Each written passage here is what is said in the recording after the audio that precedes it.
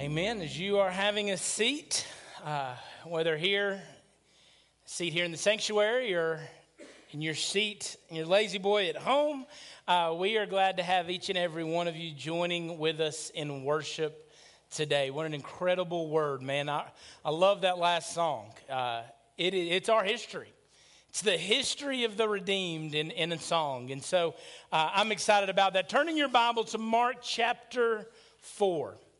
Mark chapter 4. I want to tell you by way of announcement today that if you are here and you are not a member of Lindsay Lane North, or you are beginning or walking through that membership process, immediately after service today, we are going to have our North 101 class. And if you're thinking, well, that's different, you normally do it in the evening, I would remind you there's very little that we do at our church that is a sacred cow, that we're not going to move and adjust.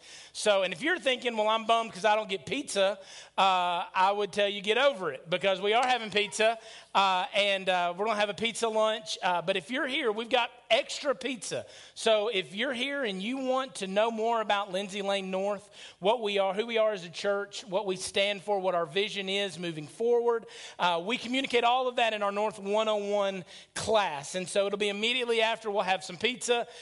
Your kids are welcome to attend, and we have childcare for them as well. So birth through fourth grade, we've got childcare as well. And so please take advantage of that. Now, our North 101 class is part of our membership process, but even if you are not interested yet in becoming a member, plan on being at the class, because it is going to give you some great information about who we are as a church. So you come, and it's a part of our membership process, but you're not automatically a member after completing the class.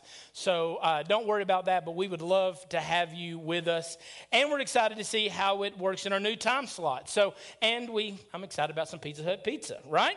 So if you're turning to Mark chapter 4, we are continuing our series in the Gospel of Mark. And we're specifically focused on the first 8 books of the book of Mark, or 8 chapters of the book of Mark. We're focused on Jesus' ministry in Galilee to the multitudes. There were masses of people, and in fact, to draw out instances where he's not ministering to a large group of people is pretty hard to do in the first 8 chapters of the book of Mark. And so in this ministry to the multitudes, last week we talked about kind of an overarching idea of why Jesus ministered to the multitudes. He wasn't in the business of accumulating a bunch of fans. He wasn't in the business of getting his name out there. He wasn't in the business of making sure that everybody knew how important he was. Hey, I'm the Son of God. You should come see how important I am. That would only accumulate fans. But what he was interested in doing, in calling the multitudes to him, bringing the multitudes in and drawing the multitudes, he was committed to calling the few who would respond. And listen, this is a theme throughout Scripture. If you are to be a follower, a committed follower of Christ, you will never find yourself in the majority. This is the trend of Scripture. You will defy social norms in being a follower of Christ. He hasn't come to accumulate a bunch of people who like him. He's come to call those to be who would call him to be their Lord. And so he is calling disciples to him, and in that we find Jesus' teaching. Jesus, in teaching the multitude, very accurately fulfills the purpose that we spoke about last week, that he's calling a few out of the many. And so Jesus taught the multitude. In Mark chapter 4, we see some of Jesus' teaching, because Jesus wasn't about accumulating a great name. In fact, number 1 in your notes is the secret. There is a secrecy in the book of Mark that is echoed throughout the other synoptic gospels, but maybe not to the extent that Mark is. When Jesus would go about and he would heal somebody, He would heal them and he would give them very strange instruction. The instruction was, don't tell nobody. Hey, don't tell anybody who healed you. Just go and be healed. You're welcome. Don't tell anybody. When demon-possessed would come to him and they would cry out, we know who you are. You're the Son of God. He would tell them, be quiet. Be silent. We're not ready for that yet, right? Here's these multitudes, but I'm calling some. And so there was an idea of secrecy in Jesus' identity. And it reminds me of a conversation I had with a group of college students. I was at the University of Mobile, and we were in the middle of Ram Rush, which is basically the Christian spin-off Rush Week, okay? And so we had our Ram fam. I know. I was sitting around my Ram fam at our table at the caf. We were eating lunch, and in walks this man. Older man, and we had an empty spot beside of us, and everybody kind of probably thought it was weird, but obviously you don't tell someone that. But the man got his food, came, and he sat beside me. Sat right beside me and started talking to the teenagers, the new students there at the University of Mobile. And he began asking questions about the university. What they felt about the university, how they enjoyed it, what were things they liked, what were things they disliked. And it became very, very obvious to me that he desired to have a certain amount of secrecy to his identity. You see, I'd been there for 3 years. I knew who he was. This was Mark Foley, the president of our university. Those other students didn't know who he was from Adam's dog. And so they were real honest. Extremely honest, like making fun of the graven image that is the ram statue that we have in our campus. Like they called him out on idol worship. He called the president of the school out on idol worship. It's not what you think. It's just a statue, okay? But all the theology majors like to make a big deal out of it. But they were talking about that. They were downing some of the food in the caf. They were talking about this and that we should do differently. And at the end of the conversation, the end of the lunch, Dr. Foley gets up, and I say, just because I wanted them to know what they had done, I said, all right, we'll see you later, Dr. Foley. Thanks for eating with us. And I turned around to the most hostile group of eyes that I have ever seen. Like, you knew who he was, and you didn't say anything. You're like, throw a kid a bone here, right? And I was like, he wanted honest feedback, and you gave it to him. Like, yeah, and he's also pulling my scholarship next week. Like, they were super upset, but he shrouded his identity for a purpose. He shrouded his identity to get real feedback. One of the things you learn about in being a leader, being a pastor, I've learned this. The more people that you lead, the fewer people tell you what you need to hear. They'll tell you what you want to hear, but the fewer people will tell you what you need to hear. And that's what he wanted to know. He wanted to hear what the people were saying. And so Jesus was very secretive. Not that he was, shrouding everything, but there's an idea and an element of secrecy, and we find it even in his teaching. Even in his teaching. And so in Mark chapter 4, beginning in verse 1, let's read together this idea of secrecy, the secret that Jesus is teaching about. It says this in verse 1, and he began to teach beside the sea, and a very large crowd gathered about him. This was normal. Remember, we talked about this last week. This was the same crowd that was almost crushing him to where he told them, hey, prepare a boat, right? So this is what they did. They prepared a boat. And so that he got into a boat, and he sat in it on the sea, and the whole crowd was beside the sea on the land, and he was teaching them many things in what? Parables. In parables. Everything he taught was in parables. What is a parable?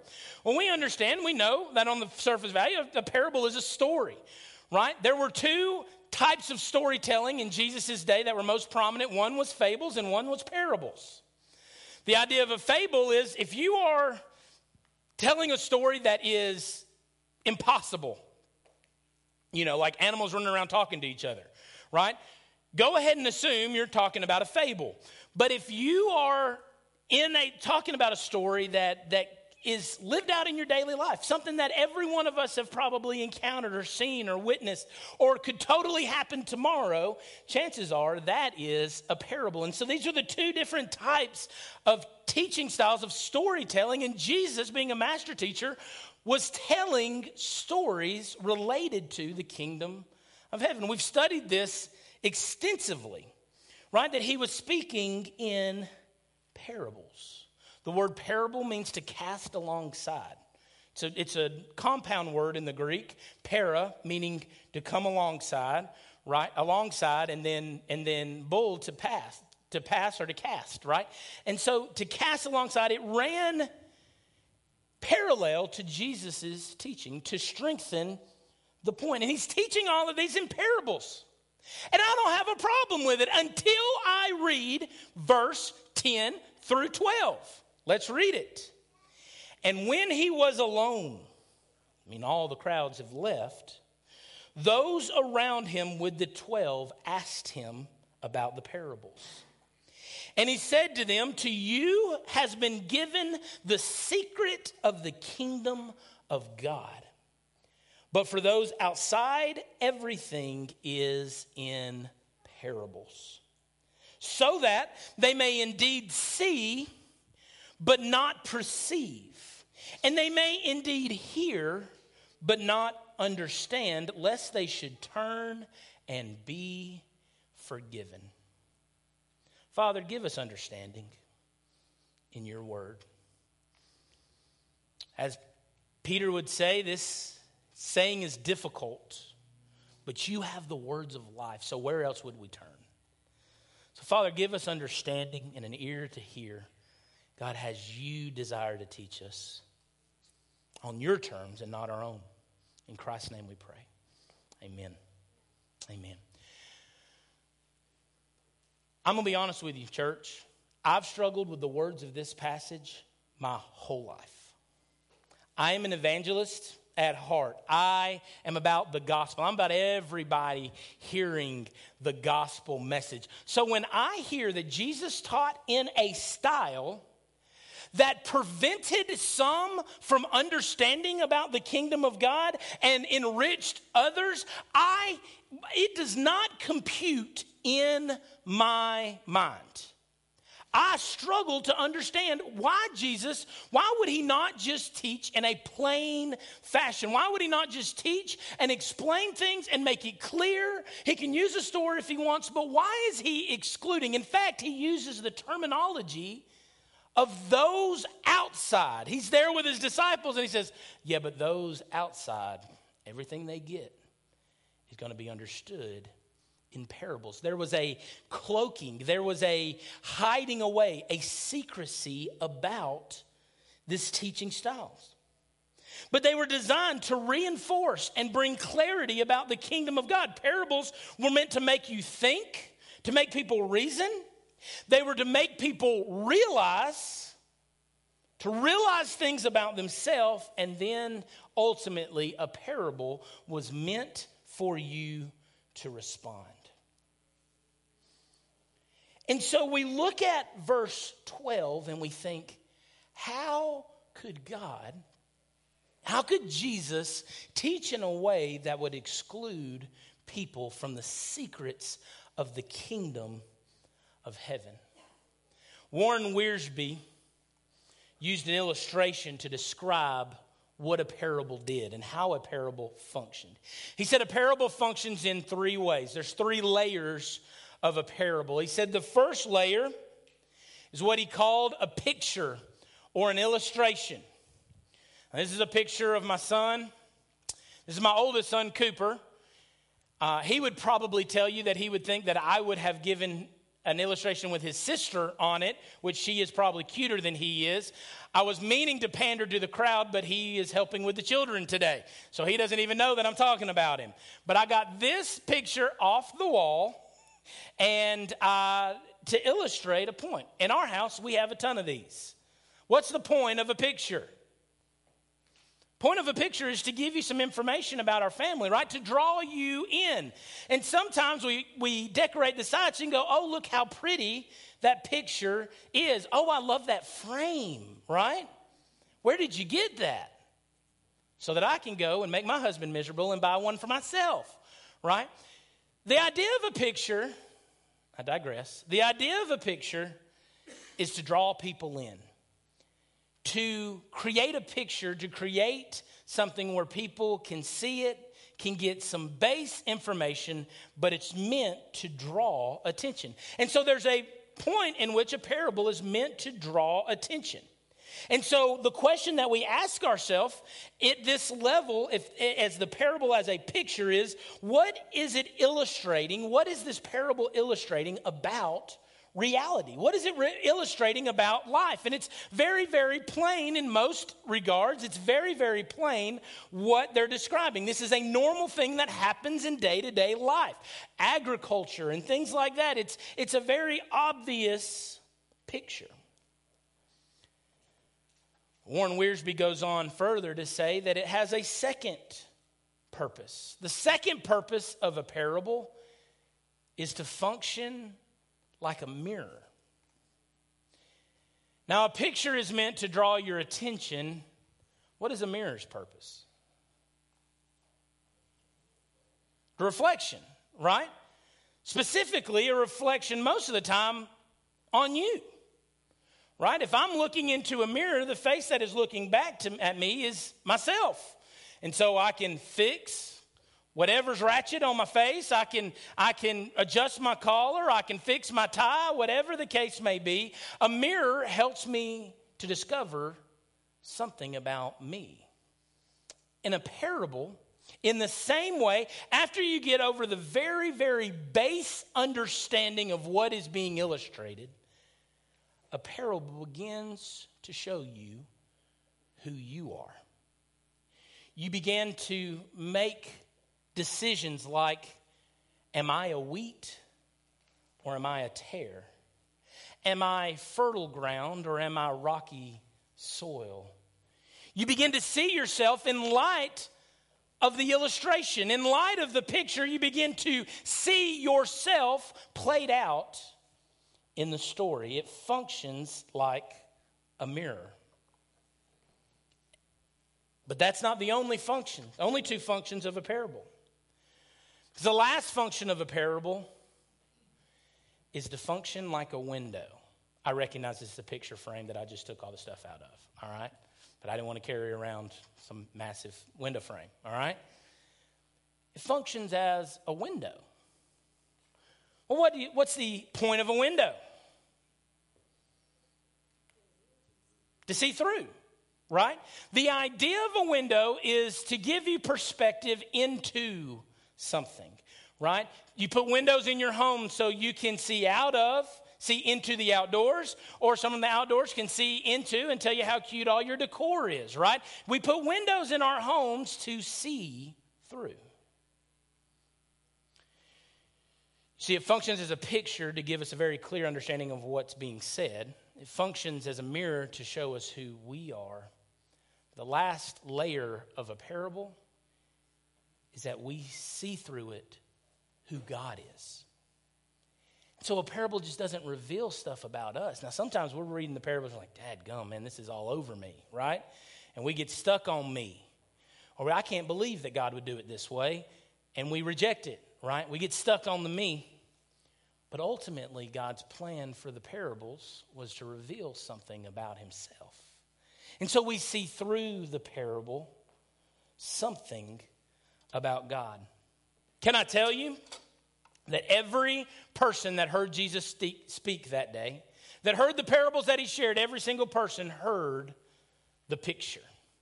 They saw the picture. Now, we won't go into it because we've already studied these passages of Scripture, these parables recently. But the parable of the sower is a very clear illustration.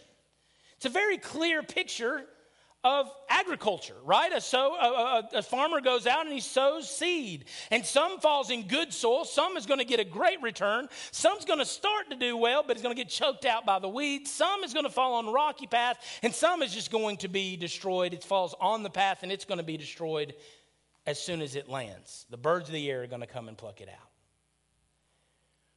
Clearly, it's just an it's an agricultural study. It's a picture of something they would be very, very familiar with in Jesus' day. Everybody heard the picture. Can I tell you this? Only a very select few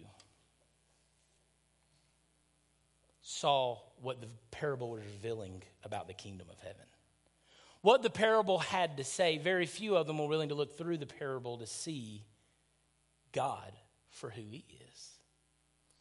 Do you know why that's the case? Because the second layer. You see, Jesus came in terms that were different than what they thought that they should be. Jesus as Messiah, the Messiah, was supposed to be a military hero. He was supposed to orchestrate and bring about a military reign, a physical reign that would establish Israel back to the place of prominence that it always should have been. They would defeat Rome, it would deliver them from captivity, and they would be set free physically. But when Jesus began to identify the kingdom of God, he identified them in very, very different terms.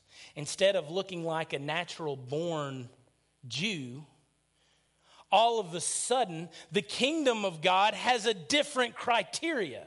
Now the kingdom of God has to respond a certain way, has to walk in obedience, has to follow the terms dictated by Jesus, who, by the way, was a Messiah that nobody wanted. You see, what kept people from seeing the revealed Christ through the parable was their own pride. Because a parable forces you to look at yourself. And when you see that you are deficient and you are inadequate, there's one of two options.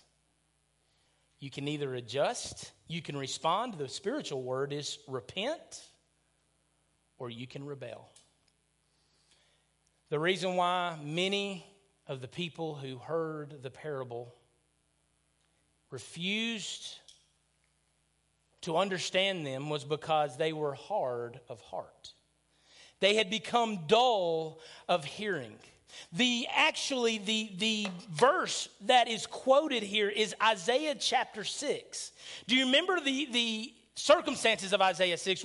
I preached it not too long ago. In the year that King Uzziah died, Isaiah said, I saw the Lord high and lifted up, and the train of his robe filled the temple, and there were seraphim that were crying out one to another, holy, holy, holy, and the whole place was full of smoke. They saw an incredible vision of God. And then Isaiah recognized, in seeing God for who he was, he recognized his problem. What did he say? Woe is me, for I'm undone. I'm a man of unclean lips, and I dwell in the midst of a people of unclean lips. For my eyes have seen the King, the Lord of lords. He saw himself for who he was. And then God made provision for him. Taking a coal, a seraphim took a coal from the altar, came and touched it to his lips, and God tells him, your sin has been atoned for. And then God says, he begins to see, who shall I send and who will go for us? Then Isaiah, having lips cleaned, being clean before God, atoned for, says, here I am, send me. Mic drop, Bible study over, tears well up in our eyes, and people are saved, right? It's not where the story ends. The very next verses of Scripture tell us the message that Isaiah is supposed to preach. Spoiler, it's not good news. God tells Isaiah, prepares Isaiah in this powerful way to communicate a message that he says, God says, will only harden the hearts of my people more and more. It will harden it to the place that they won't listen to me ever. And then I will bring ruin on them. This was the message Isaiah was supposed to communicate, right? This is not rainbows and butterflies. This is not warm fuzzies here, people. This is not grace and mercy. This is preach until the people are so dull of hearing that they won't hear another thing that I have to say. And he uses the same terminology, the same verse, right in verse 12. They may indeed see but not perceive, and may indeed hear and not understand, lest they turn and be forgiven. What Jesus was identifying in Israel was the status of their heart. In their pride, they had become so important in their own mind, they refused to come to Christ, come to God on his terms. They had settled for less than obedience. They had settled for compromise, and in so doing, they were marring the name of God. And so judgment was to come. The people of Israel, in Jesus speaking in parable, the people of Israel had found themselves in another similar place. Because Jesus didn't come on their terms, they rejected him. They were hard of heart, and they couldn't get over the fact that Jesus wasn't the Messiah the way that they wanted and defined for him to be Messiah. And so the end result of that was they rejected him. If they were there for the spectacle. But so much emphasis is put on verse 12 that we miss verse 11. And it's the key to the whole passage. Look at verse 11. Jesus said to them, he said to who? His disciples, those that were in relationship with him, those that were closest to him. Listen to what he said. To you has been given the secret of the kingdom of God. Do you know what is perfectly reasonable? In light of my sin and in light of the holiness of God, let me tell you what is perfectly reasonable. It is perfectly reasonable for a God in perfection and me in the dirtiness and uncleanliness of my heart. It is perfectly understandable for a perfect God to leave me to destruction. Do you know why it's reasonable? Because I deserve it. I deserve it. That makes sense. It makes sense for a kid who's misbehaving to get a whooping, right? It makes sense to discipline your children. Why? Because they need correction. And so it makes sense in my sin to be judged and to be condemned. I'm guilty. Do you know what doesn't make sense? That God would send a substitute for me. A substitute of his own likeness and essence, who would come and live a life that I couldn't live amongst people just as broken as I am, who would sacrifice and take a punishment on himself that if anyone in creation, if anyone in history deserved not to receive, it was him, to take that upon himself so that I could understand and be connected with God. See, we focus so much on the fact that God is hiding truth and how could God do this? But can I tell you that God judging sin makes sense. What doesn't make sense is that God would allow those who would respond to a relationship with him to reveal himself to. That doesn't make sense, my friend. When we understand the parables, we understand that it's through a relationship. And yes, for me to think missionally, how could God allow people outside of him? Yes, to think missionally in that context, it would be counter to his character. But this isn't missionally. This is thinking about the kingdom of God. The kingdom of heaven is like this. That some will see and hear and see the picture and even look at themselves in the mirror and go, nope, I want no part of this. But some. But few. If Jesus' teaching on the narrow road and elsewhere is correct, a few will look at the mirror, will adjust their lives, will respond in relationship with Jesus, and through the parable will look and see the revelation of God to his people. A few. A remnant that have a relationship with him. In your notes, the mystery of the kingdom is found in relationship with its king. This is the secret. The word secret in the Greek is mysterion. It's where we get the word mystery. And so to understand the kingdom, we must not just be near Christ, be around Christ, be on the same hillside that Jesus is teaching on, not just be able to hear his voice, but to be in Christ, to be in relationship with him. Colossians 1:27, this is the mystery. This is the mystery. Christ in me, the hope of glory. You know what Paul's saying? It's crazy. It makes sense that God would send me, Saul of Tarsus, to send to a sinner's death.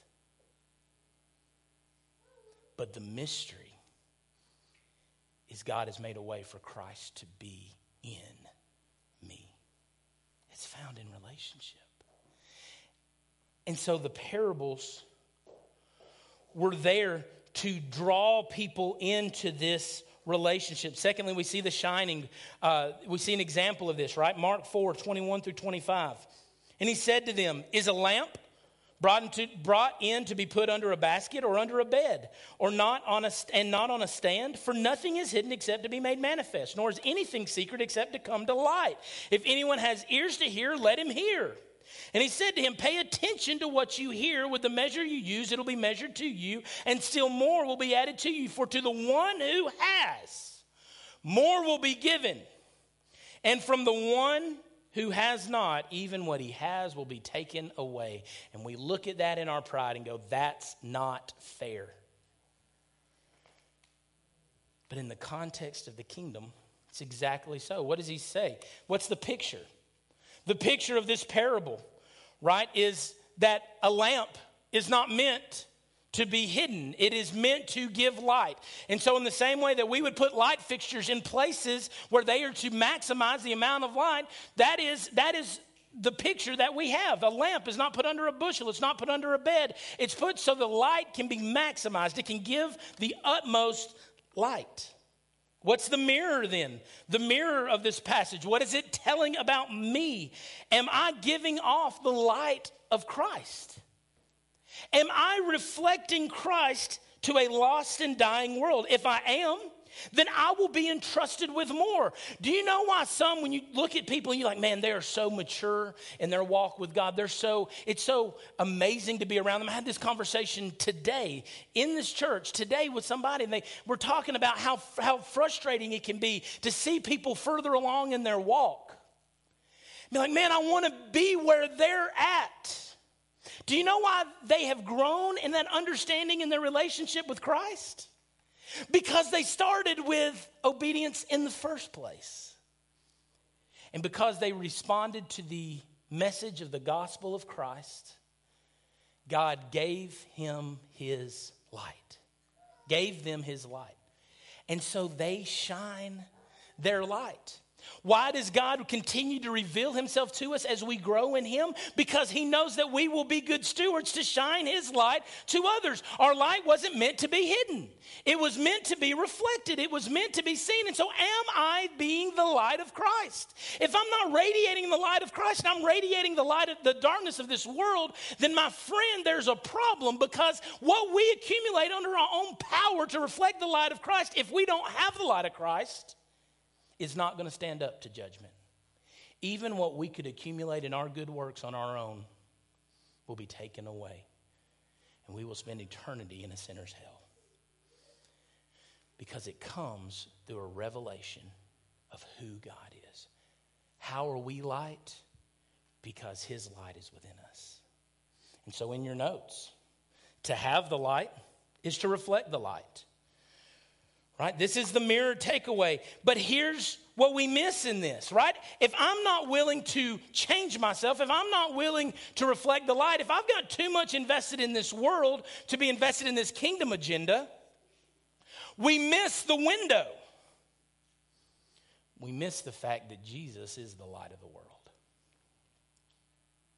If we are to bear light, it comes through a relationship with him.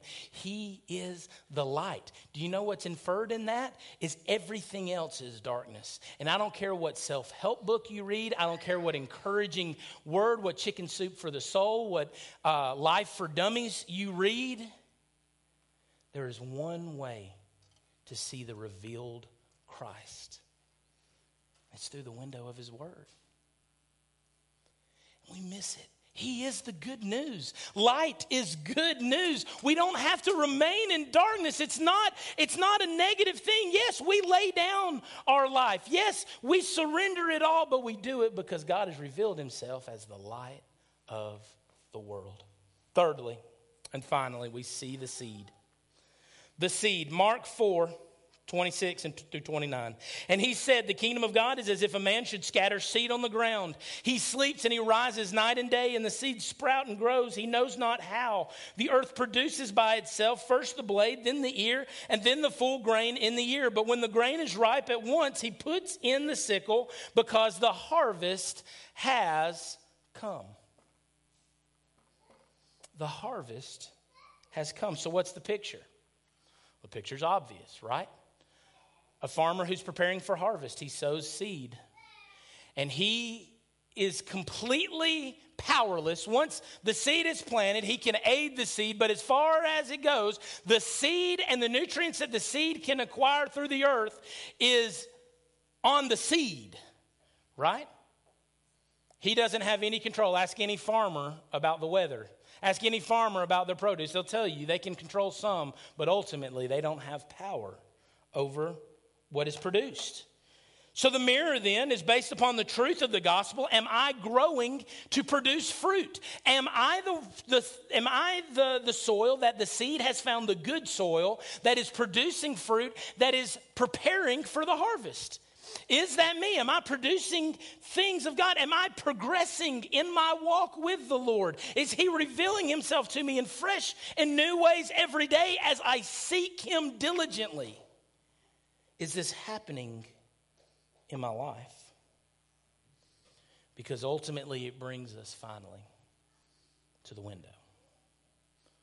Seeing God through this parable shows us that the harvest is coming. And my friend, the harvest isn't on your terms, and it isn't on mine. I can't tell you the day or the hour that Jesus is coming back. In fact, if you want to know my opinion on it, I tell you, as soon as someone says they know, we can go ahead and put money on the fact that it ain't happening then. No man knows the day or the hour, but the harvest is coming. And whether you believe or not, whether the crop is ready, that particular seed is ready to be harvested or not, the harvest is coming. Our God is a God of the harvest. And so we must come to him on his terms. We must receive from him what we need for eternal life, and we must bear fruit, proving what Christ has done in our life, because the harvest is coming. He's sovereign and he's in control. And it doesn't matter. It doesn't hurt God's feelings. It doesn't affect who God is for you not to believe in him. He's not bothered by it. He is God, and one of the beautiful truths of his word is he is God, and he is God alone. What does that mean? He doesn't ask us. In fact, he told Job, hey, where were you, buddy, Where were you when I was hanging the stars on nothing? Where were you when I was creating the galaxy with the word of my power? Where were you? Surely I sought your counsel when Job had an issue with how God was treating him. It's on his terms. And so if we're to come to him, we're to come to him on his terms. I'm going to read finally and we'll be done. Mark 4:33. Hardness of heart, by the way, for all of you people that are dying because I didn't get that quote. Hardness of heart cannot prevent the harvest. You're not going to stave off the harvest because you refuse to commit your life to Christ. It's coming. It's coming regardless. Mark 4:33-34. With many such parables he spoke the word to them as they were able to hear it. He did not speak to them without a parable, but privately to his own disciples he explained everything. How do we know the mystery of God's word? We find it in Jesus. We find it in Christ. And we have something the people on the hillside of Galilee didn't have. We have the finished work of Christ. He has completed the work of our salvation. And if we would come to him on his terms, if we would surrender our life to him, if we would receive the light of the world,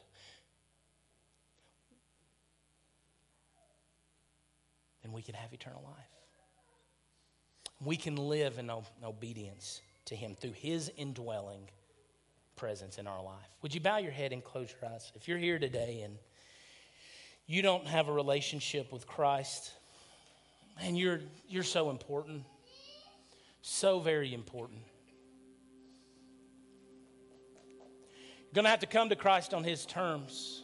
The harvest is coming, but Jesus is the light of the world.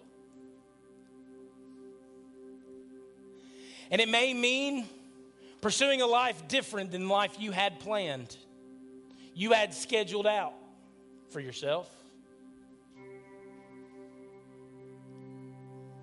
But he has made himself available to you. Oh, it doesn't make sense. It makes perfect sense that we would remain in our sin until our destruction. But just as Jesus told his disciples, to you have been entrusted the secret, the kingdom of God. So he has made that available for every one of us in here today. Through his Holy Spirit, that we can discern his truth if we will exercise ourselves toward godliness. So if you're here and you need a relationship with Christ, I'd love for you to come. When we say, I say amen, and we begin to sing, as you stand to your feet, find this center aisle. We've got counselors who would love to talk to you about a decision you need, any decision you need to make for Christ. But maybe you're here and maybe you need to get yourself back in alignment. You are looking at yourself in the mirror that is these parables. You're seeing yourself for who you are. You recognize that though I have a relationship with Christ, I'm not where I need to be. Maybe you need to respond in whatever way that means, whatever that looks like. Maybe that means coming and just laying your life, laying the things that have distracted you for far too long, laying them down at the altar and giving it over to the Lord in prayer. This altar is open for you. Maybe you want to pray to see that happen in others that you know are struggling. This altar is open.